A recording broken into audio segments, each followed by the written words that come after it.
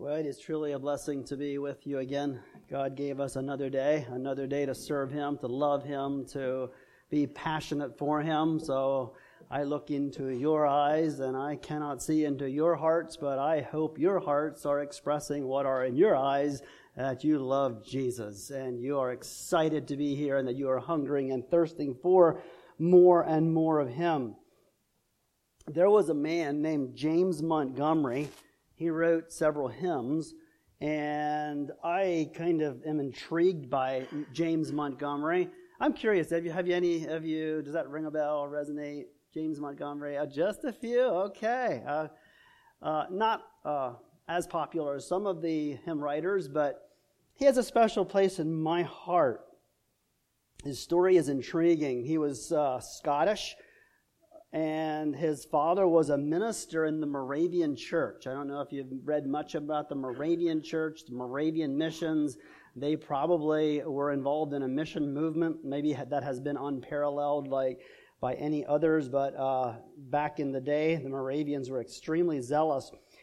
James Montgomery's parents were sent to the West Indies. Maybe that's why it's really special to me, because West Indies is a very, very special place in my heart.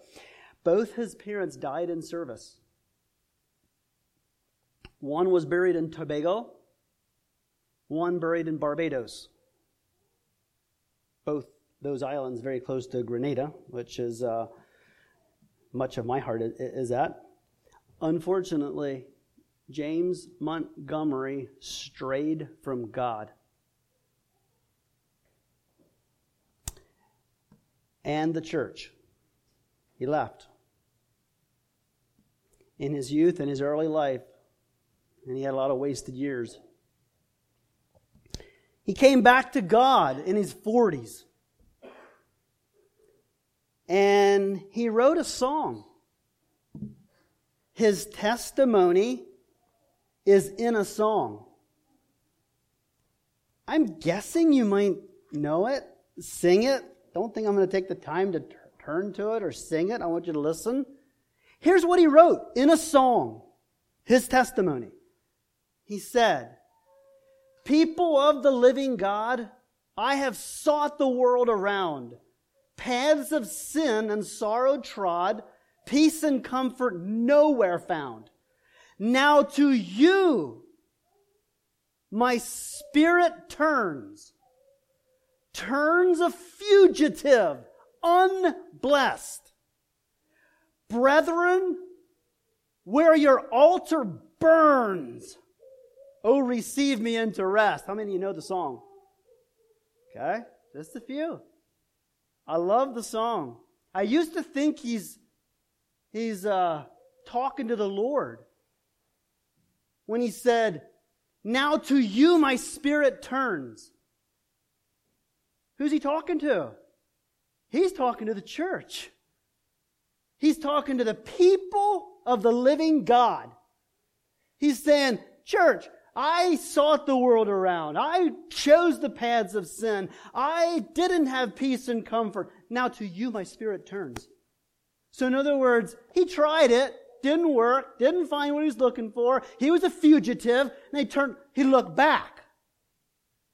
And I praise God that when he looked back, he saw fire. He did. He said, "Brethren, where your altar burns, receive me back." Isn't that beautiful? So I kind of like James Montgomery's songs. He also wrote Angels from the Realms of Glory, Saints Before the Altar Bending. Altars. We're not too familiar with altars, are we? I'm not leaving.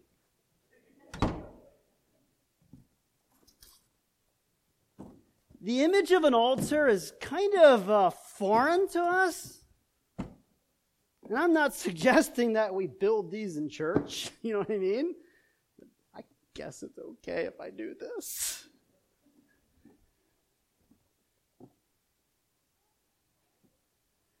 If you lived in the Old Testament, you knew what an altar looked like. And the Bible says in Hebrews, we have an altar, okay? So it's not an image that is only Old Testament. We talk about we're a living sacrifice in Romans 12, and we lay on the altar as a living sacrifice. So I'd like to talk about an altar this morning, and I'd like to ask the question, I'm not going to ask if you have an altar. We have an altar, but what's the condition of your altar? I'm going to suggest that it's either burning, and if it's burning, you have an incredible witness. There are multitudes upon multitudes of people that are just looking for fire on altars. And fire on altars will always draw, okay? Now, I'm not going to talk much about strange fire this morning. That would be another subject. There's a lot of people that have been drawn to strange fire, and only to realize that a couple years down that road, it's not a road to holiness. It's not the road they even want it to go. But I'm gonna just try to reinforce the fact that if there's some fire in your altar, if there's a fire burning in your soul, you are drawing wanderers towards God. And if it's not, you're turning people away.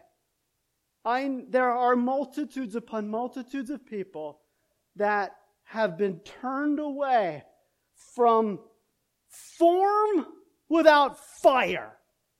Altars that aren't burning. And I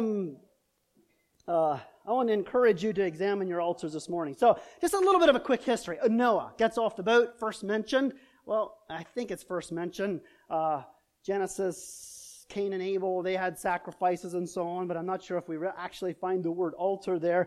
Noah gets off the boat. What was he on the boat? Some 370 days? I used to think he was on the boat 40 days. You know, it rained 40 days, 40 nights. He was on the boat 370 days. I don't know if you've been on a boat for a couple days, but a couple days on a boat, it's time to get off the boat, right? 370 days on the boat, gets off the boat, and I think the first thing I'd do is build a house so I don't have to sleep on the boat. You know what he does? He builds an altar. It's beautiful. And there you have Noah. I'm not going to unpack the covenant that God made with Noah, but there it was beautiful. God smelled a sweet savor, and he made some promises. There's something beautiful happens when a godly man has an altar. That was Noah. There was an obedient man with a respect for God. There was an altar, and it was beautiful. Maybe I just say this right now. I don't know if you've ever built an altar physically. I had a call from a friend of mine one time, and he said, "Come with me." I said, "Where are we going?" "You're coming with me." "Where are we going?" "Come with me." Okay, I came with him. We walked up to the mountain. We went and hiked and hiked and hiked. We get to the very top of the mountain, and he had a big pile of stones. He was going through a real difficult time in life, and he just wanted a visual. And I'm okay with visuals. God seemed to be visuals throughout the Bible, and so my friend just sprawled out and laid over the altar, and he just wanted me to pray for him. Image of an altar. Abraham. That man was... Do you know that Abraham had two visuals in his life? Two marks. Follow the life of Abraham. You're going to see him marked by an altar and a tent. Check it out. Both are very, very symbolic of his entire life. A tent and an altar. His tent reminded him he's not home. He's sojourning. And his altar reminded him of worship. There's a period of time that he didn't have an altar. You know that? He went up to where he was supposed to go, and then these little tough times there, and then he traveled down to Egypt, and it's just my opinion, okay? Just my opinion. I don't think he was supposed to go to Egypt. He goes down to Egypt. He comes back with... Oh, by the way, down in Egypt, no mention of an altar. Not one. None. He comes back, and he was packed with stuff. He did well. He had a lot of stuff. And he gets back, and he comes back, and the first thing you have mentioned when he gets back where he was supposed to be was an altar. I like that. So there's so much more about Abraham and his altar we could go through. I'm kind of skipping over a few things about the altar. I'm going to suggest that his grandson Jacob was, he knew all about the altar. Let's just drop in for just a second in the Old Testament sacrifice system. It's kind of interesting to me, the study of the tabernacle and the blueprint of the tabernacle. Actually, it gets kind of boring when I'm reading through the Bible.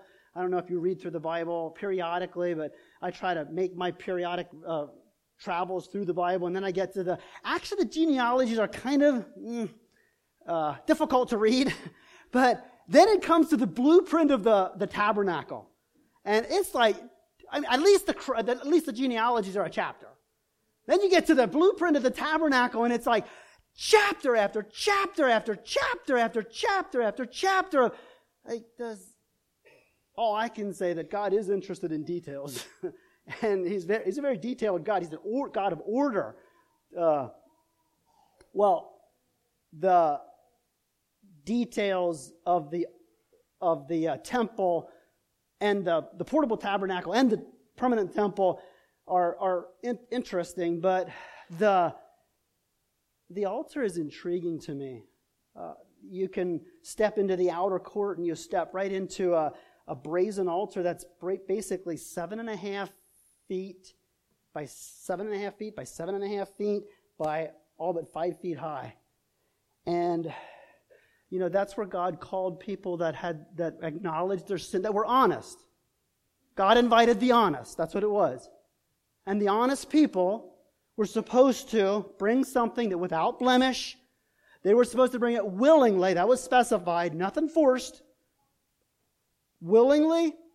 Then this actually touches my heart. They bring their sacrifice. We could talk about some specifications of the sacrifice, but I'll omit that. They would bring their sacrifice, and then he was to lay his hand on the head of the animal he brought, and he was to kill it. And I don't know if you ever stopped there and pictured that. I'm not really into. I don't think I'm going to ever be a butcher. Okay, put it that way. I don't think and they maybe have more humane ways to take the life than they did back then. But the man would put his hand on the head and then take his other hand and just like, don't tell me there was some real loud sounds from the animal.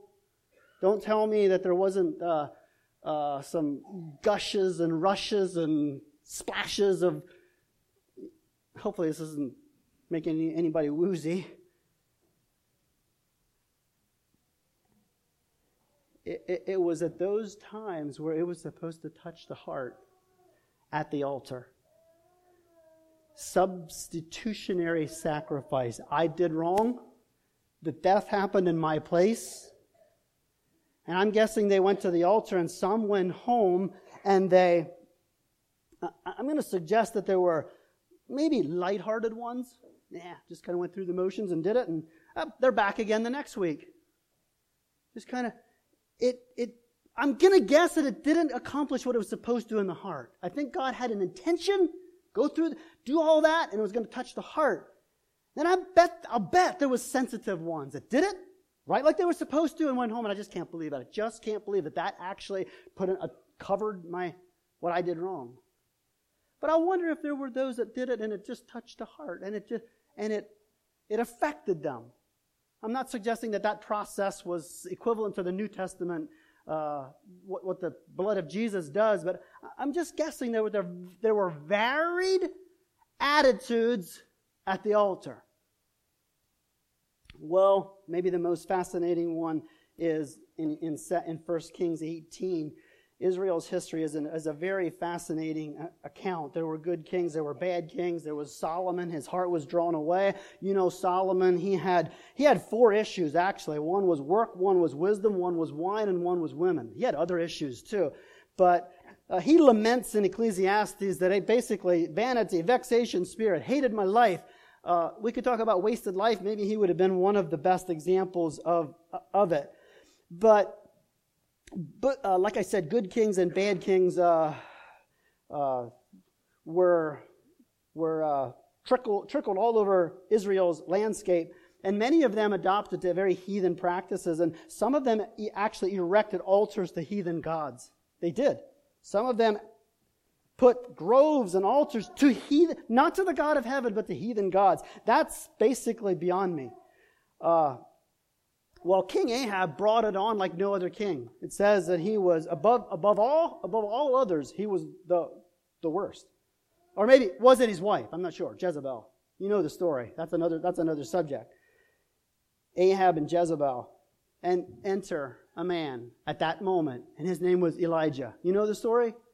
I don't know if you feel your calling is difficult, but I don't know how I would have held up as if I would have had Elijah's calling.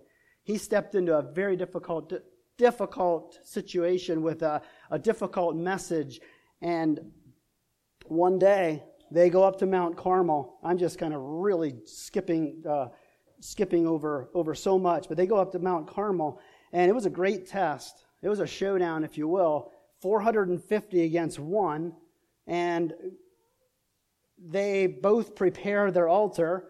I was reading over it this morning, and I actually caught myself chuckling because I don't think we should use mockery in the kingdom, but I think there is a time to use a little bit of godly sarcasm. And you know the story. From morning till noon, the false prophets of Baal were calling and chanting and doing this and leaping on the altar, and oh my, and Elijah, it says he mocked them. Hey, cry a little louder. He might be chatting he might be talking. He could be pursuing. Different ideas about that. Maybe he's away. Maybe, hey, he could be sleeping. He's having, I don't know what you think of Elijah about that, but that's what he was doing. That's a fact. That's what he did. Like I said, I'm not sure if that's, I didn't find that to be my calling too many times, although I enjoy having a good time. That's what Elijah was doing. Well, it didn't work. There's so much more to the story. They started cutting themselves and doing all sorts of rituals and dances and loudness and this and that and so on. And then in verse 30 of 1 Kings 18, Elijah, it's his turn. The false prophets didn't have anything to offer, like they never do. And Elijah said to the people, come near. So I would really love to get the entire church. I don't know how many are here this morning and just make a big circle around here, but I can't. That's the setting. He said, just come a little closer. Come. Everybody come in. And then the next verses in the Bible are they break my heart. They do. And I want them to break your heart too. It says, after Elijah said, come near, all the people come near, and he repaired the altar of the Lord that was broken down. That's sad. That's very sad. That's supposed to break our hearts. Come. And he takes the altar and he repairs it. He puts it back up. He erects the altar, and there it is. And now he has undivided attention. And then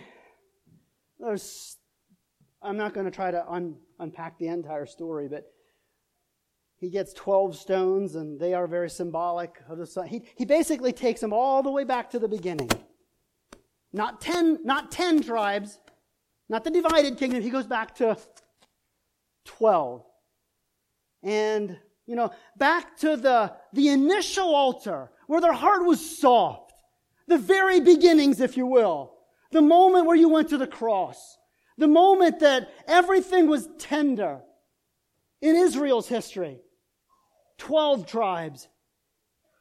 And he puts them all back together, and then he puts everything in order. He puts the wood in order, cut the bullock in pieces, and they douse it, and they douse it again, and they douse it the third time, and the water was running all around the trenches, and it was pretty obvious that this is I guess I'm told that there was some foul play. There were some strange fires. There were some, quote, magicians and people that tried to do the show. And he's convincing everybody that this is no games here. This is the real deal. This is the God of heaven. Everything's doused with water. And then he don't have a dance. He don't have a loud voice. He don't have a ritual. He don't sing one chorus 15 times. He doesn't have anything to drum up emotion. He says, God, hear me, that the people can know. Do you hear his heart? I want the people to know you're the God of heaven. And the fire of God came down and fell, and you know the story. There was an altar on fire. My brother, my sister, things have not changed. You show me a simple sacrifice. You show me an honest heart. You show me a heart that says from the bottom of his heart, I just want to live a life that people know that you're the God of heaven. That's all I want. I'm telling you, if that's you this morning, it is inevitable that the fire of God is going to fall and consume. And it'll consume your flesh. It'll consume your, I'm talking spiritually. We know Romans 12 so well. I beseech you, brethren, by the mercies of God, that you present yourself, that you lay on the altar, present yourself a living sacrifice, well able to get off. Able too, but choosing to live a live sacrifice presented to God. It's only reasonable. That's your reasonable service. Don't, in that setting, you won't be conformed to the world. You won't. You'll have such a God bent towards you. And that's the fire. The fire is consuming all the earthly within me. Dead to sin. Dead to the world. There you lay it. And I want to tell you, brother, sister, it draws the fugitive. It draws the wonder. It draws. That's what I want your heart to be burning with today. So, what does that look like? What does that really look like? We have an altar.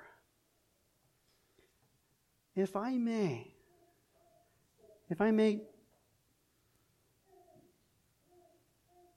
may I offer a few suggestions of what it looks like in 2023 when an altar is burning.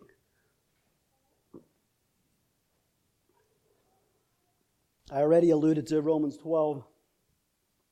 Oh, by the way, I could hardly contain myself. I jotted the number down, but I don't know where I jotted it. But I jotted the number down we were singing this morning. I don't know if it... Sometimes I sing songs, I have no idea what I'm singing. My mind's la, la, la, la. You don't get that, but that happens to me. But this morning when we sang, Take My Life and Let It Be, there's nothing left. And I stopped singing for a little bit. I'm not even sure if I can sing it. Take my silver, take my gold, not a mite would I withhold. Wow.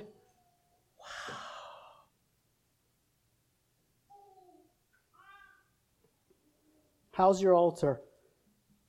Is there anything broken down?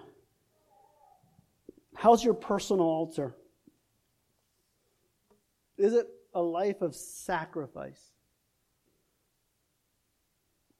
Is everything on the altar? Is everything you've been entrusted with on the altar? Is your precious Isaac? You waited 100 years and now you got him.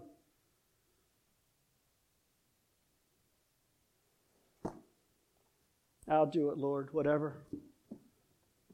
Am I there? Are you there? Surrender, the dearest gift. I don't think for a minute that it's wrong to enjoy gifts that God gives you, okay? My conviction is, hold everything with a very open hand. And even your requests, hold them with a very open hand. The minute we go like this, and it's so easy to do. It's so easy to do. Open hand. Are you there? Obedience. First of all, surrender. This is what a personal altar that's on fire looks like. There's surrender. There's obedience. I'll go anywhere. I'll do anything. I don't know what you do when you read the Bible, and I don't do well at reading the Bible. I'll be honest with you. There are times where I just struggle in just really connecting. One of the disciplines that has helped me tremendously is one time, I don't know who told me, go through the Bible and underline every command that you find. And do you know that you can put everything in the Bible in about 3 categories? Number 1, it's either a fact to believe, a promise to obey, or a promise to claim or a command to obey. And the facts and the promises are very close. But, for instance, the creation, try obeying the creations. You can't. There's so many facts, all you can do is believe it. And one time I got the New Testament done. Actually, it's in this Bible right here. Every command in the New Testament has red ink under it. I may have missed some, but it takes a very careful journey through. But what's really convicting is when every time you get the red ink out, and every command that you come to, and by the way, the commands are few. Sometimes I read I think it's Ephesians. I read Ephesians 1, Ephesians 2, and I didn't come to red ink yet. Just believe it. Just believe it. And then the end of Ephesians, you got some red ink. But every time you get red ink, then how did this affect my life? Try it. Obedience. Surrender, obedience. Another practical way that we can look if your altar is on fire is how I need the mirror again. This is just to me. You can listen in. How's my quiet time? How is it? I'm talking about the altar. Personal altar, how is it? When you pray, close your door. Shut the door. Too many times we live in a very busy world. We just don't shut the door. We don't do like Jesus did, rising up a great while before day. Went out into a solitary place. There he prayed.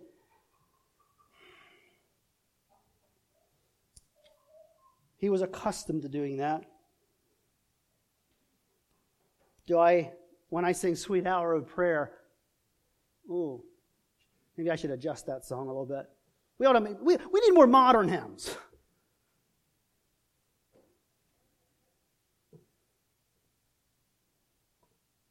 I love to steal a while away from every cumbering care. I spend the hour of setting. Now let's adjust. You know what I'm saying? I'm talking to myself. I treasure the gift of godly men that have spoken to my life, and none of them really came to me and said, "Hey, here's my devotional life." But sometimes I traveled with them, and I'll still remember the one instance. I looked out one day, and there he goes. Songbook in one hand, Bible in the other hand. There he went. He came back a long time later. I wonder if there's a connection to what I've seen in his life. I wonder if something happened in the songbook and the Bible time. What would happen if I would set serious goals?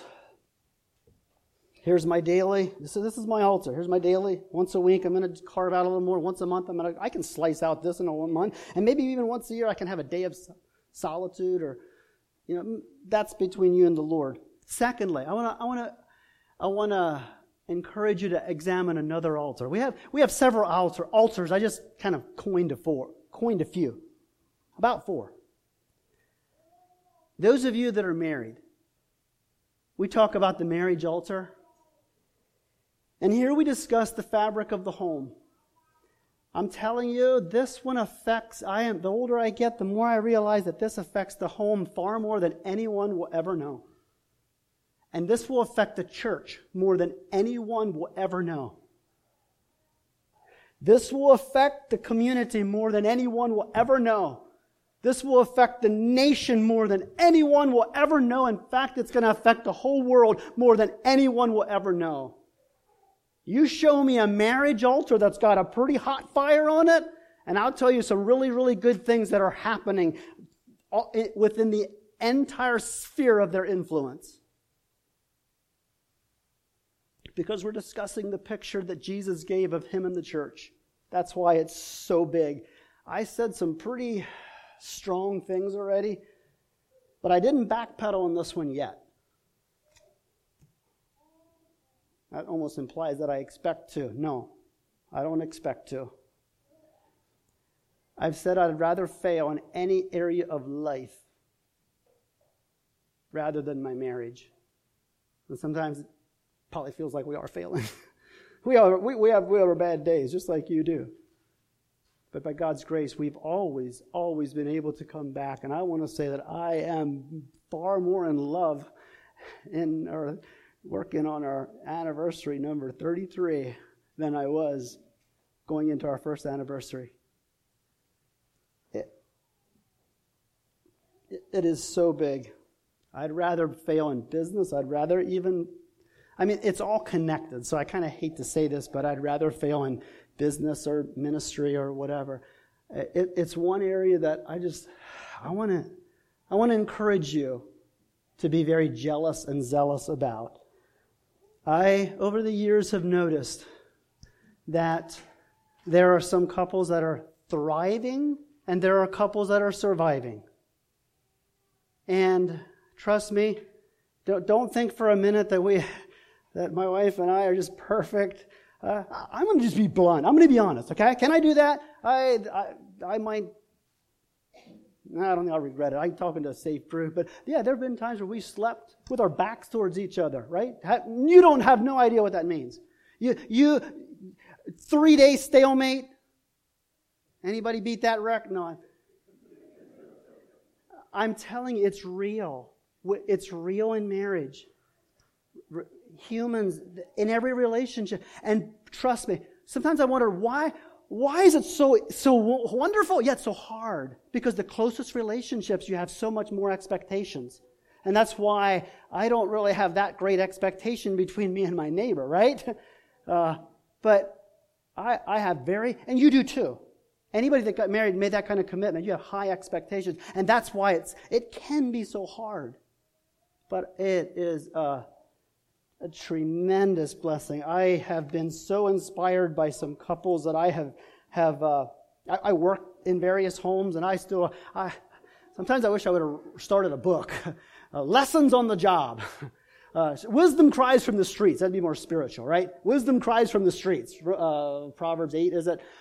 And just so many things that just God speaks to you through the day. I remember I was working in an old couple's home for about a day and a half. Should have only taken me a day because I was eavesdropping way too much. They talked really, really loud. They were both hard of hearing. So they unpacked their whole lives for a day and a half. And I just drank it all in. They were so inspiring. Actually, when I left their place, I said, what is it? What is it that made you at 87 years old and you just are a perfect picture of love? And they gave me a couple little pointers, and that was just such a blessing. And then I also worked in another home. And there was a decision to make about tile, and the man was working up in the attic, and the woman said, I probably should get, I'll call him Joe. Joe's opinion. Joe, come down. He comes down with insulation on him, and he was, okay, what do you want? We got a decision. Do this. He said, I don't really care. I'd probably suggest this. And it was what I thought too. And she said, I don't think so. Go back in the attic. I thought, yeah, there's a verse about the attic. Better to dwell in the attic than anyway, you know the rest of the verse. She called her neighbor friend, and they put their heads together, and they made the decision. Wisdom cries from the street. What's my point? My point is, the marriage altar. How's your marriage? If it'd be a really good exercise. I gave you a little homework. Both of you take you don't have to do it now. Do it sometime in the next week. Find a little quiet time, you and your wife, and you write down, I'm going to rate my marriage 1 to 10. 1 bad, 10 good. 10 hot flame, 1 pretty, next thing to the freezer. Put a number there. And then compare them. Sometimes you do those things at some marriage seminars. I don't know if you ever devoted about a day and a half or 2 days or 3 days to just marriage all day, this day. Some really, really good questions that Joyce and I have wrestled through in every aspect of your marriage. Even the parts of the marriage that we don't often talk about openly. But just to have an honest conversation, so healthy. I wonder if your wife is saying 2, Do you want to know it? Or do you want to ignore it? If your husband says 2, do you want to know it?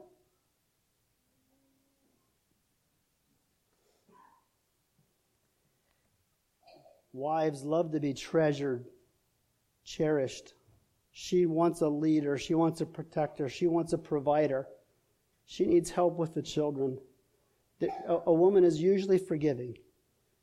I don't know if we've ever gotten on our knees before our whole family and said, "Can you just pray for me?" If you want respect to soar, not only in marriage but in the home, try it.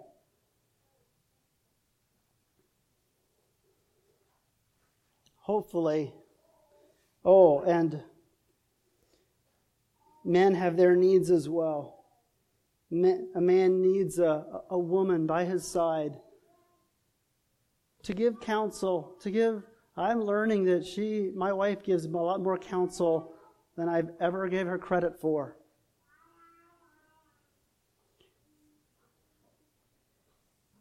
One word to a wife: respect. That man, when you respect him, that guy's going to the moon. I'm serious.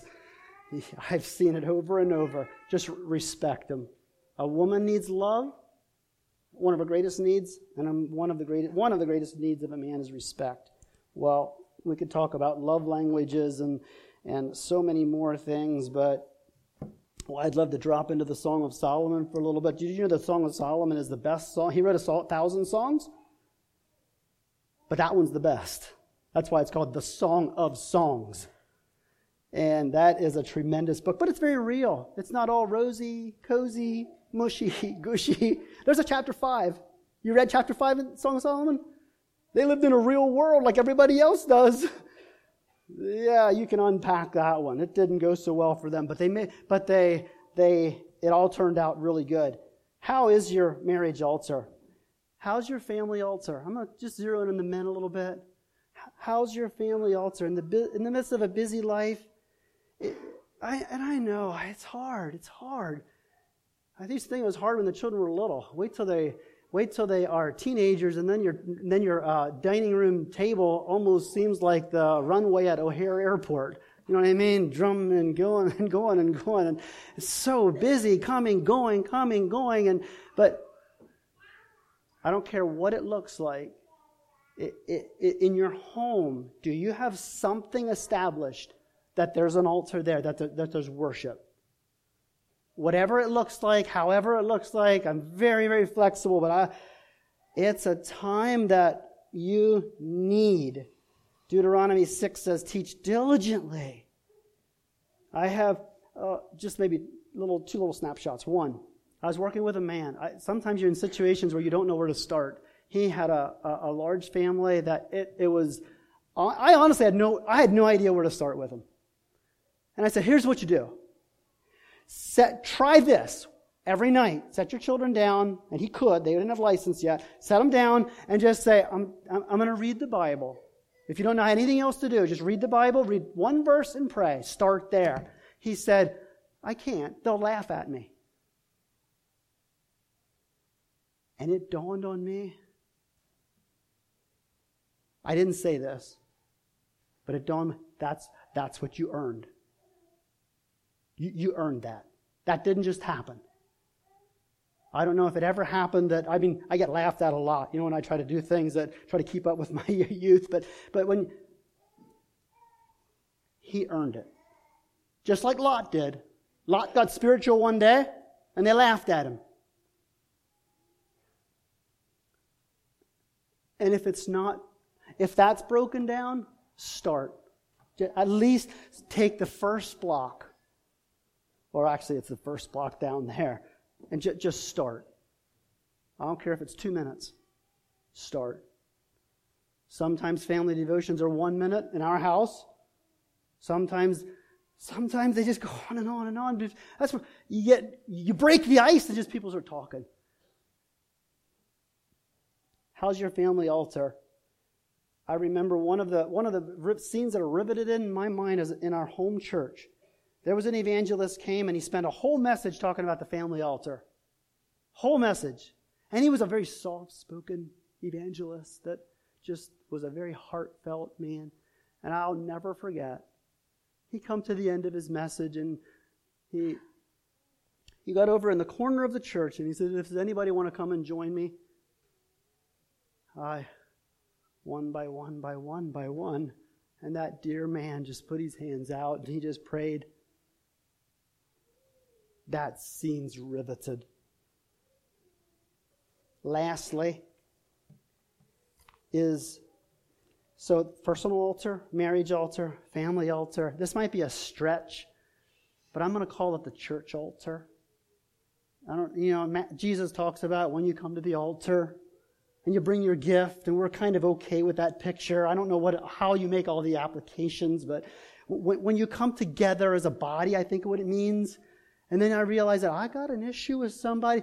It almost implies that Jesus said, just don't come and do your pretense. Go and make peace and then come and offer your gift. And I'm not sure what all that looks like, but I'm going to call this last point the church altar.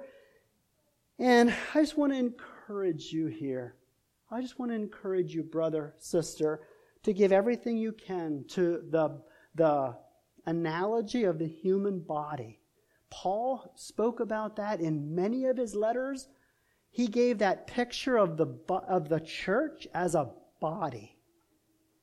I have a friend, a neighbor that fought in the 1990. What war was it? The Persian Gulf War. George Bush.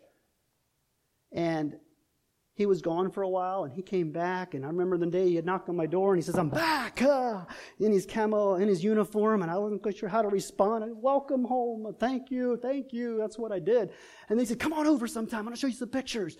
And, yeah, okay. I went over, and I saw some pictures, and I have my viewpoints, and that's not my subject. And I remember him flipping the page, and he showed the desert, the Persian Gulf, the desert, and he said, "Look, right there." He said, "That's a hand." And my heart sank. The hand. And that's riveted, just like some of those, some things are just riveted in your mind. That's riveted. And I call that memory the hand in the sand. That hand was once attached prior to the war to a human body. And now, when that picture was taken, there was the hand in the sand detached from the body. And it grieved my heart. But you know what almost grieves my heart more? Is when there's there's detachments. When we lose the body concept. When we lose my toe hurts, we all feel it. Everybody. And I know, and I want to be so gentle. I know I've probably really failed sometimes. We've had evangelists come to our church on Sunday morning, and Sunday morning usually, and sometimes in our church twice the attendance, and you know what I'm saying, and sometimes maybe they made some mistakes that just be careful, just almost a scolding. And I'm not here to scold anybody. I don't think there will ever be, I don't think you gain anything by scolding. Let me say it like this. I love my father. Some of you know my father. I have never in my entire life one time heard my dad say, should we go to church today? Never. It never one time was a question. Never. Absolutely never. I'm going to say it like this. I have so many needs. It is my goal to never, ever, ever have one of my children one time in their entire life hear me say the same. I want to continue the legacy. It did something to me. Much more is caught than taught. That's my encouragement. The church altar. Every person is so important. I love to play sports. I love to watch my children play sports. Some of them have played in basketball games in their high school. And I remember it was nail biters. Maybe my wife doesn't even like to go to those games.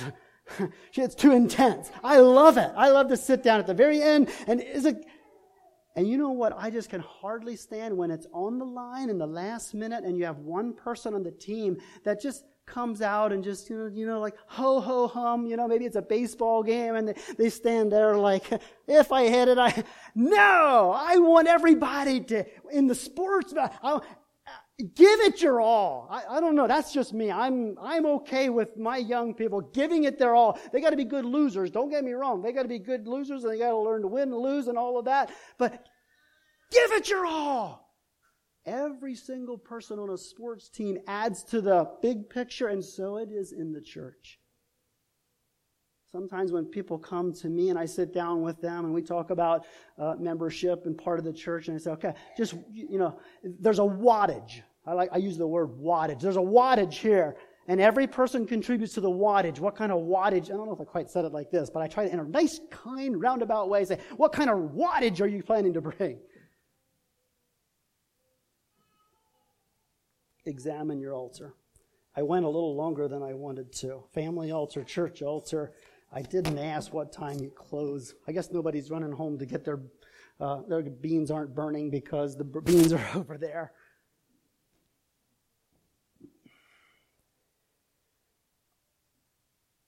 Maybe there's somebody here this morning that they know. And this is gentle. I'm about as I should be talking from down here, right? Maybe you're here and you know there's a block. You're not bad. It doesn't have to define you. But until you come to the point and say, yes, I will.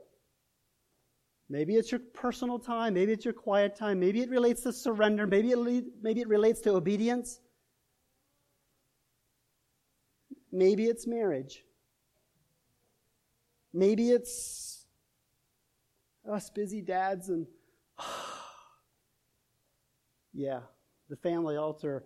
It needs some repair. And I'm not trying to lift up a standard that's unattainable. Maybe it's a contribution to the body. I'm going to do something a little different. So I'm going to close with prayer. I'm going to invite anybody. It's going to be total silence, no song, every eye closed, and we're going to be praying. I'm going to give it about 30 seconds. If you want to come right up beside me or anywhere in the front, just on your knees and with a commitment in your mind, I will. Not general, not the cloud of condemnation, but a specific, I will. God spoke, I will. Come and join me.